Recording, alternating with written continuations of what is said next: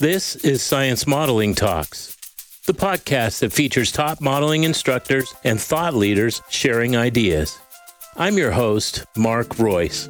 I want to remind you to visit ScienceModelingTalks.com, where you can access a lot of extra content and learn more about us and the American Modeling Teachers Association, the professional organization that we promote. Okay, let's get started with today's episode. My guest for this episode is Earl Legleiter. He has taught various science courses for over 20 years and has been awarded the Presidential Award for Excellence in Math and Science Education. He's also received the American Physical Society Distinguished Physics Teacher Award, along with various other recognitions. He currently coordinates the STEM Noyce Scholars Rural Education Program and teaches a STEM Rural Education Seminar at Fort Hays State University.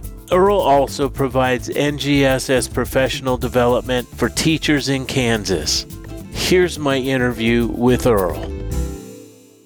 Hi, Earl. How you doing? Hi, Mark. It's nice to be with you today. I'm looking forward to our conversation. I've gotten a little bit of information about you, but why don't you tell us a little bit about your educational background? My college background is that I went to the University of Kansas, where I picked up a degree in biology. And after I completed that degree, I decided I wanted to be a teacher. So I went to Fort Hays State University to get my teaching licensure. I then had taught in mostly rural schools throughout my career. And what I found in working in rural schools is that I had to teach chemistry and physics and biology and earth science, and so I had lots of things I had to teach. And of course, I was not well prepared to teach in physics. So I graduated from the university with like 7 credit hours in physics, and so I had to brush up on physics, which got me started in modeling instruction. Huh. So how were you introduced at first to the modeling methodologies and instruction?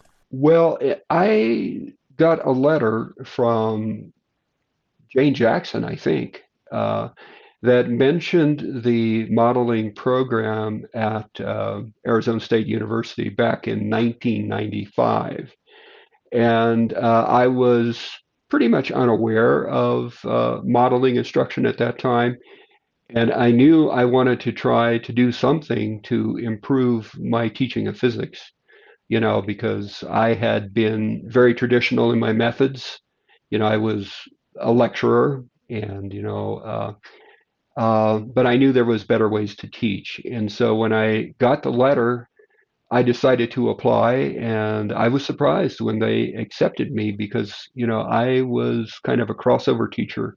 I didn't have much background in physics. So I was a little bit worried about going to the workshop in 1995 because I knew there would be other teachers who were much better prepared in physics than I was. So as a result of attending the workshop, did it change your opinion about teaching physics, or how did it impact you? Oh, absolutely. It completely changed the way I taught physics, and it also changed the way I taught everything. I was part of the leadership group in 1995 where we spent 5 weeks at Arizona State that summer, and then the following summer we spent additional 5 weeks, and then we had a third summer where it was like a 2-week. I think it was 2 weeks. Wow. Yeah. So I had, I guess, some really good training in modeling instruction. And of course, after I received the training, I was using it in my high school physics class, at a high school I was teaching at the time. I know that you like to help create student engagement and in your classrooms and helping develop the ability to manage discourse in the classroom. I know that's a focus of yours. Tell our listeners about how you're doing that, how you're creating that student engagement, and how you're managing discourse in the classroom. Yeah. Well, that actually has evolved over the years. Sure. And I think that early on, I was reasonably good at involving all of the students, engaging them in sharing their ideas and so on. Mostly this came about through techniques I learned at the workshop, Mm. the circle whiteboarding, the listening to having randomly selected presenters. And so students knew that there would come a time when they were going to be presenting a whiteboard solution or whatever, or a lab uh, result at some point. And so they became quite comfortable with getting in front of the classroom and discussing the physics that we were trying to learn. And uh, and and I think I was very supportive in helping them feel comfortable in front of the classroom, starting out with them going up as a group and eventually going up as an individual, where they had their partners at the table to help them out as if they needed it, and organizing the classroom in such a way that everybody felt like they could contribute to the discussion and not fear being ridiculed for it. The Mm. only rule I had for in my classroom is that everybody had to be nice. They had to be nice to each other, and of course they had to be nice to me. I always liked that too. Yeah. Yeah. Yeah. But over the years, that kind of evolved in terms of how I am selecting groups now, and what I'm doing is I'm changing up groups frequently. And so when students come into the classroom, they are randomly assigned groups in a way that they understand that. So basically I have a set of cards, playing cards. They come in and they pick a card and they realize that's their group for the day. Okay. And then I'm asking them to work on problems on vertical whiteboards rather than sitting at their tables. Huh. And so basically, this gives them a chance to stand up. And I think they have better engagement when they're standing rather than sitting. Huh. And so we have half a dozen groups around the room that are working on vertical whiteboards, solving problems, discussing in their groups, and so on. And then they share that out with their solutions or their proposed solutions with the rest of the group. Yeah, that's great. Where are you teaching now? Well, actually, I currently work at Fort Hays State University. I'm not a physics teacher at the current time. It's been a while since actually I've been in the classroom, but I continue to offer a large number of modeling instruction workshops. And that was one of the things that was, I guess, a spin-off of the workshop in Arizona so many years ago. We were trained as modeling workshop leaders, and I wasn't really sure what that meant at the time. Now, are you talking about back at 1995? 1995, yes.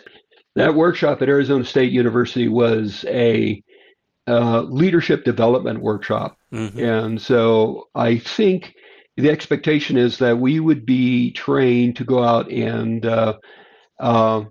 share what we have learned with others.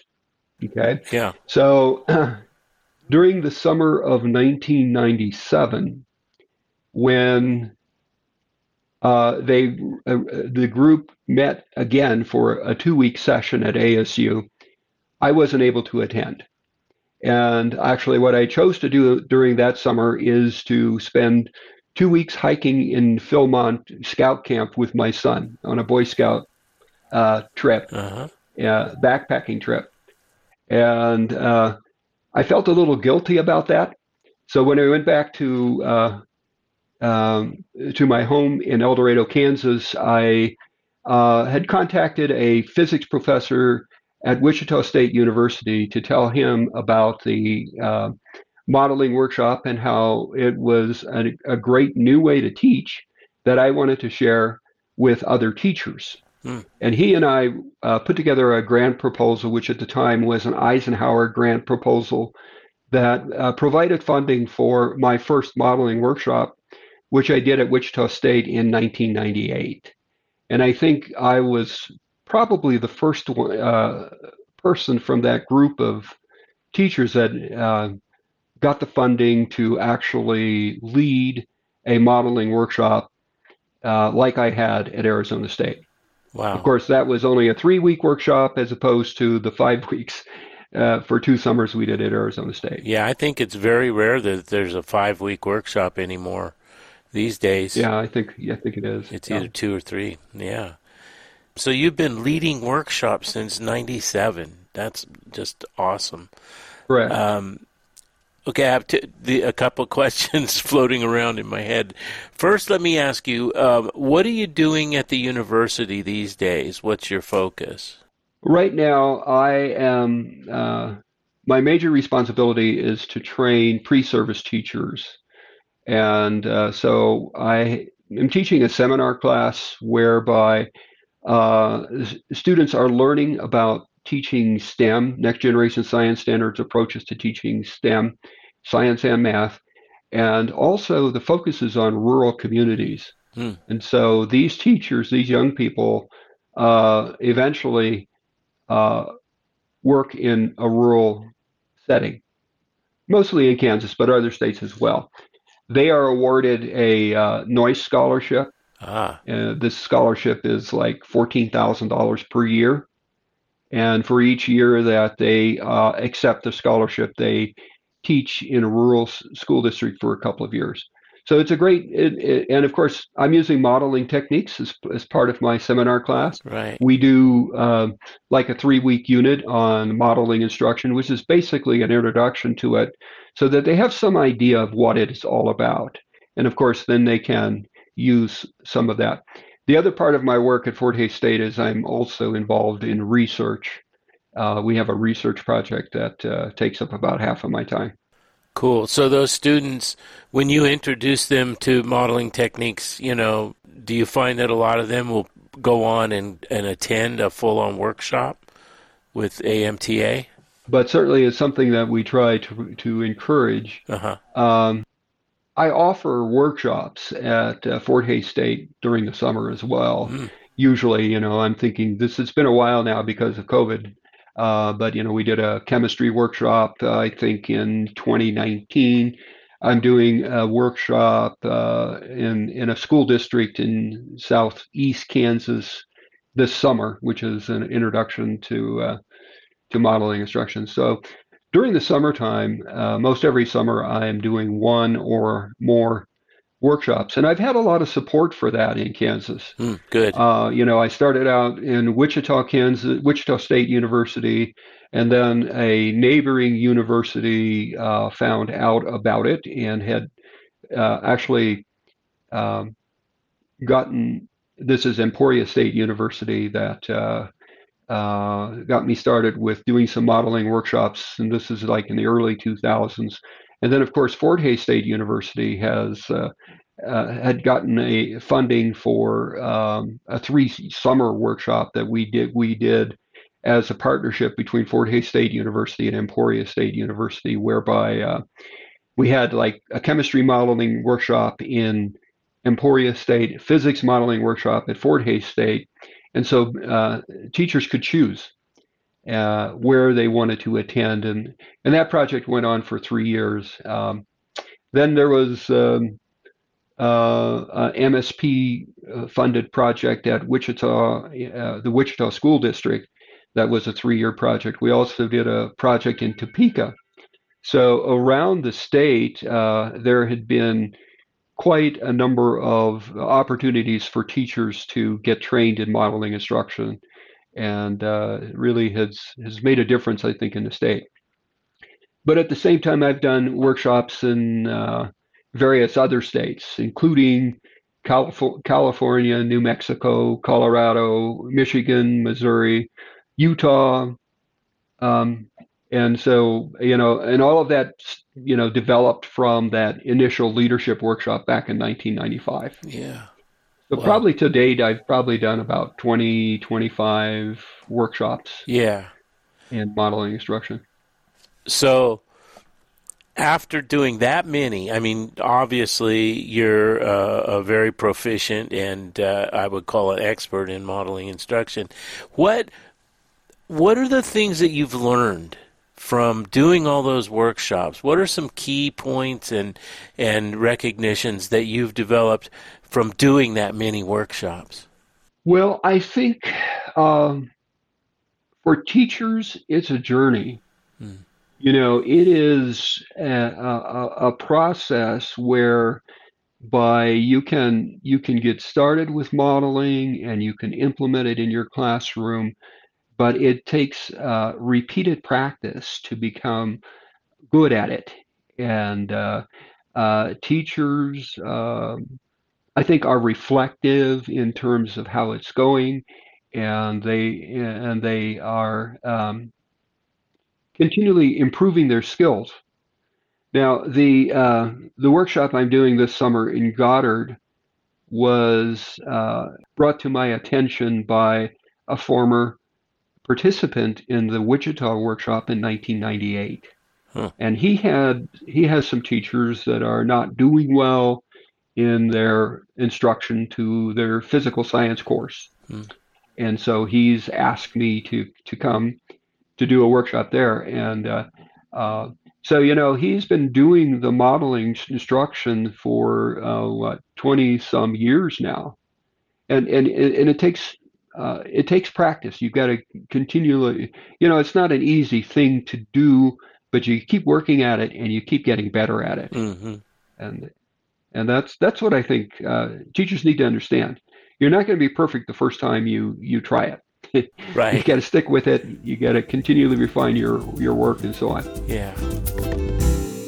We'll get back to my conversation with Earl in a bit. But first, I want to let you know that the American Modeling Teachers Association teaches an instructional strategy called modeling instruction, which builds conceptual understanding, improves classroom discourse, and engages students in the learning process. And now the AMTA has posted their slate of virtual and face-to-face courses for 2022. You can see the full list with details at modelinginstruction.org. That's modelinginstruction.org, where you can also learn more about modeling and become a member for access to many resources. Now, back to our interview. Are there other tips or advice that you would give to teachers starting out in modeling, or even people who've been doing it for a while? What would be your top tips or recommendations for people? I think you need to let your community know that you're doing things differently. Huh. And what your expectations are. You are expecting to build a classroom where students are being asked to think rather than being the passive recipient of information.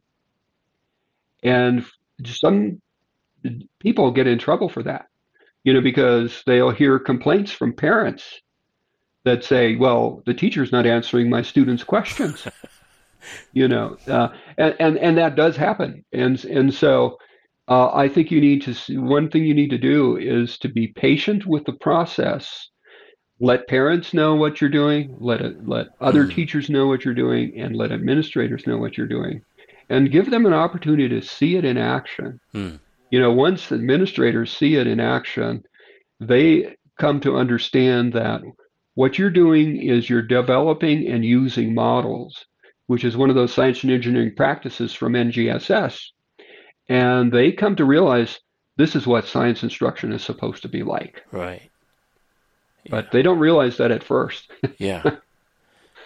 So that's really good advice. I read in a document you sent me that you seek to build a thinking classroom. Right. Tell us what you mean by that term. Okay. Well, the expectations is that students are expected to think in order to learn physics. And of course, when they're developing a model, they have to be able to build that model with the various representations of the model and then be able to use it in practical problems. And so we begin the lesson with a thinking task. Okay, so when students come into the classroom, they may be asked to complete a problem that engages their thinking. And I talked about how we frequently form new groups. And so when they come to the classroom, they are assigned a new group, and they are going to be solving a problem using the vertical whiteboards in their group. And so there's a lot of discussion that goes on with um, helping students realize that in order to learn physics, and I think it's true in order to learn anything, it's going to take significant effort on your part. I can help you with that, but I can't do it for you. So you have to come into the classroom expecting to think and use your reasoning ability to make sense of the content. And that's so actually that comes from that those ideas come from a new book I came across that is called Building Thinking Classrooms by Peter Ledjadol. It's a hard name to say. But that book I actually used in my course at the university with the math people to help them understand that, students probably don't learn math very well by copying what the teacher is doing and trying to do problems by repetition, by trying to simulate, trying to follow the instructions the teacher gives. What we really need them to do is to think about the math, make sense of the math that way. My wife has talked often about the fact that one of the things that she struggles with in the classroom is students coming in to her high school classroom. She teaches chemistry in the sophomore year. Mm-hmm. But one of the things she talks about is how unprepared her students often are in their math understanding, that she's often having to bring them up to speed in math. What's your experience with dealing with that issue? Right. Students are not well prepared in math, and I think it's largely because the way math is traditionally taught. One thing happens, though, in a modeling classroom, students tend to improve their math skills. And the reason that is because they are using multiple representations of a concept. And, it's like they have a diagrammatic representation of a motion map, and they have graphical representations of that motion. And now when they're applying math, they're doing an acceleration problem, then they can see what that mathematical model represents from their diagrams and their graphs, and then it makes a little more sense to them to be able to make those connections. But yeah. But I taught physics to ninth graders, physics first approach when I was in high school teaching. And what we did is the people who enrolled in the freshman physics course had completed algebra on the eighth grade level.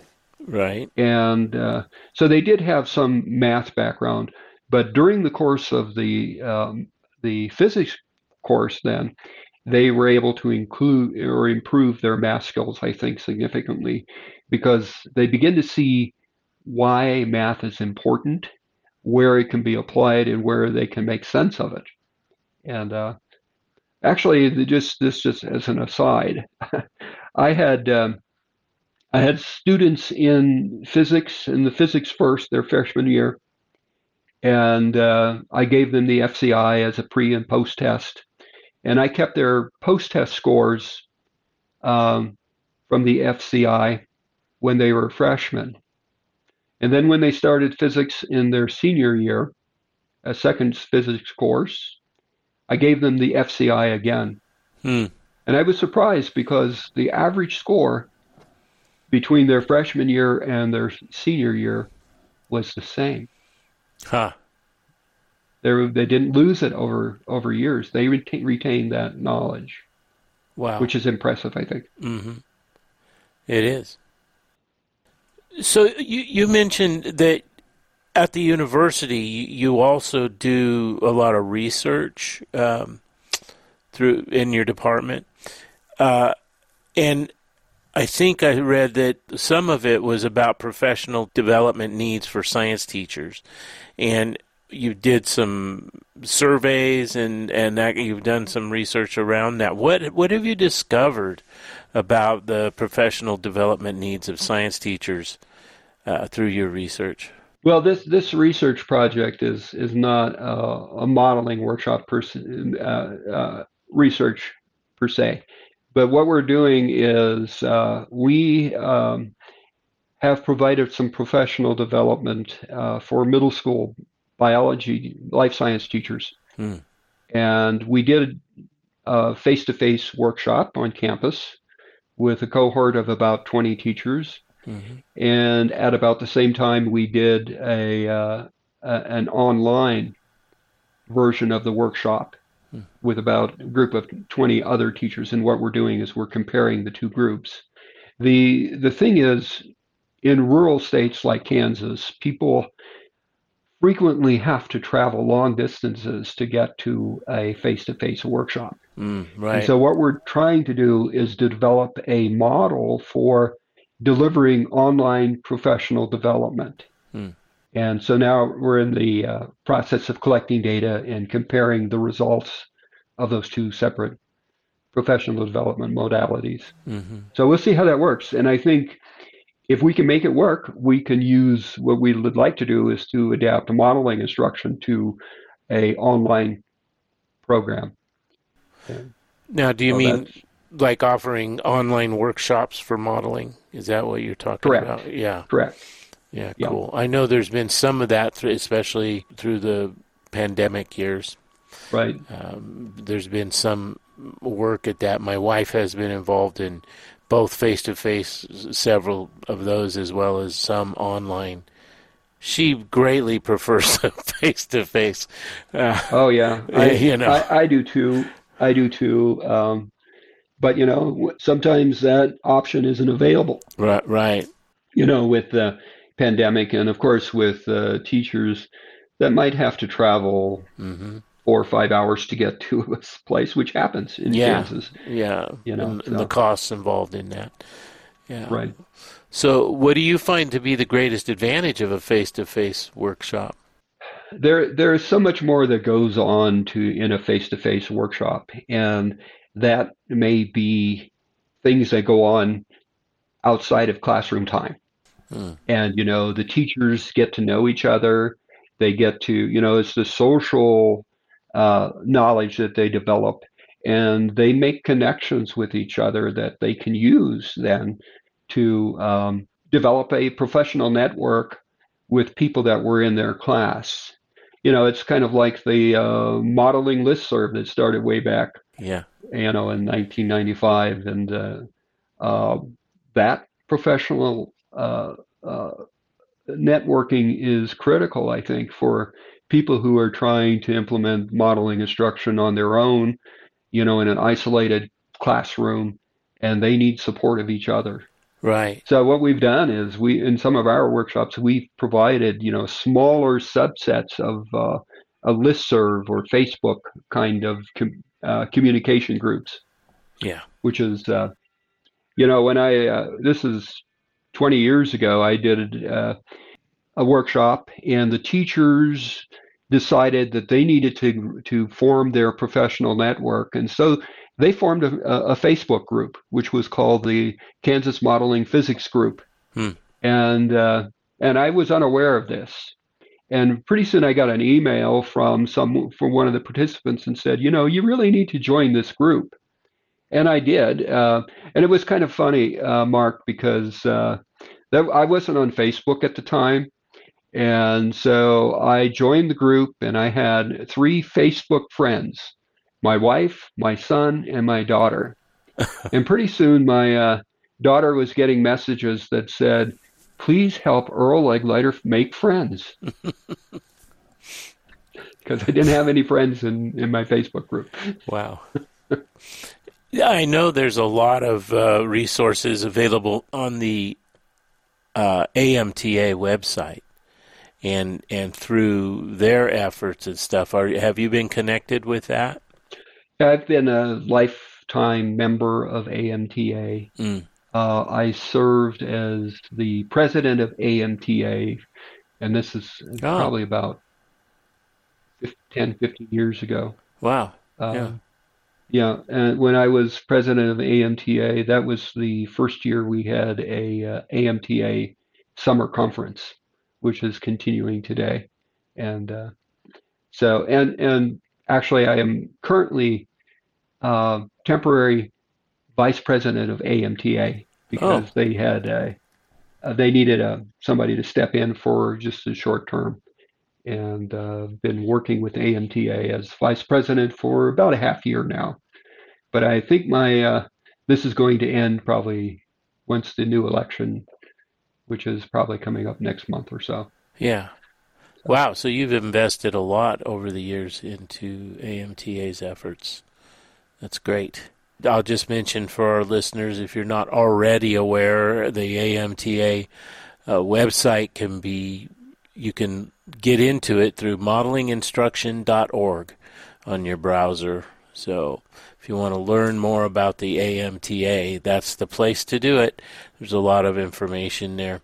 Yeah, and it's important to be a member because you have access to all of the curriculum materials, and and of course all of the communication that goes on that website. Yeah, I know you can find out about their workshops, that are scheduled, and how you can get registered for those, or attend a virtual workshop online, or attend a face-to-face workshop, usually during the summer months.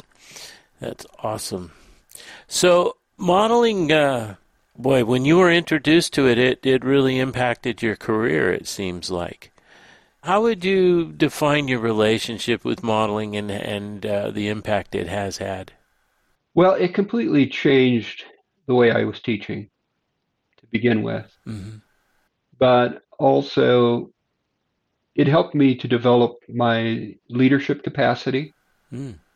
I over the years, I was able to do things I wouldn't have really thought I would have been able to do, with leading workshops and so on. And, it was something that I bought into because I knew students were learning physics, and I knew it was a better way to teach. So then, of course, I expanded that to include modeling chemistry, modeling biology, or whatever it was that I was teaching. And since I was at a rural school, I was teaching a lot of different sciences. But modeling also gave me an opportunity to be awarded various teaching awards that wouldn't have happened. It just wouldn't have happened, because I was just an ordinary teacher, maybe better than some, but probably not as good as a lot of them. But it made me a great teacher, I think. Yeah, that's awesome. I'm glad to share about modeling. I think more people need to know about it. More people need to step up and engage in modeling instruction, because it makes a big difference for students. Well, thanks. And again, for you taking the time to do this interview has been great, and it's been very informative, and I know that our listeners are going to get a lot out of it. So I just want to say thank you, Earl, for taking the time to do this with me. Thank you, Mark. Appreciate it. Glad to do it. Thanks so much for joining us on another episode of Science Modeling Talks. Head over to sciencemodelingtalks.com and you'll be able to listen to any of our archived episodes and access our show notes, which include guest bios, show highlights, and links to resources that were mentioned during the interview. While you're there, subscribe to our show so you won't miss out on any of our episodes. When you join this community through our email list, we'll send you a link to a lot of awesome resources from the American Modeling Teachers Association. Okay, so that's our show. As always, remember to keep striving for excellence in your classroom.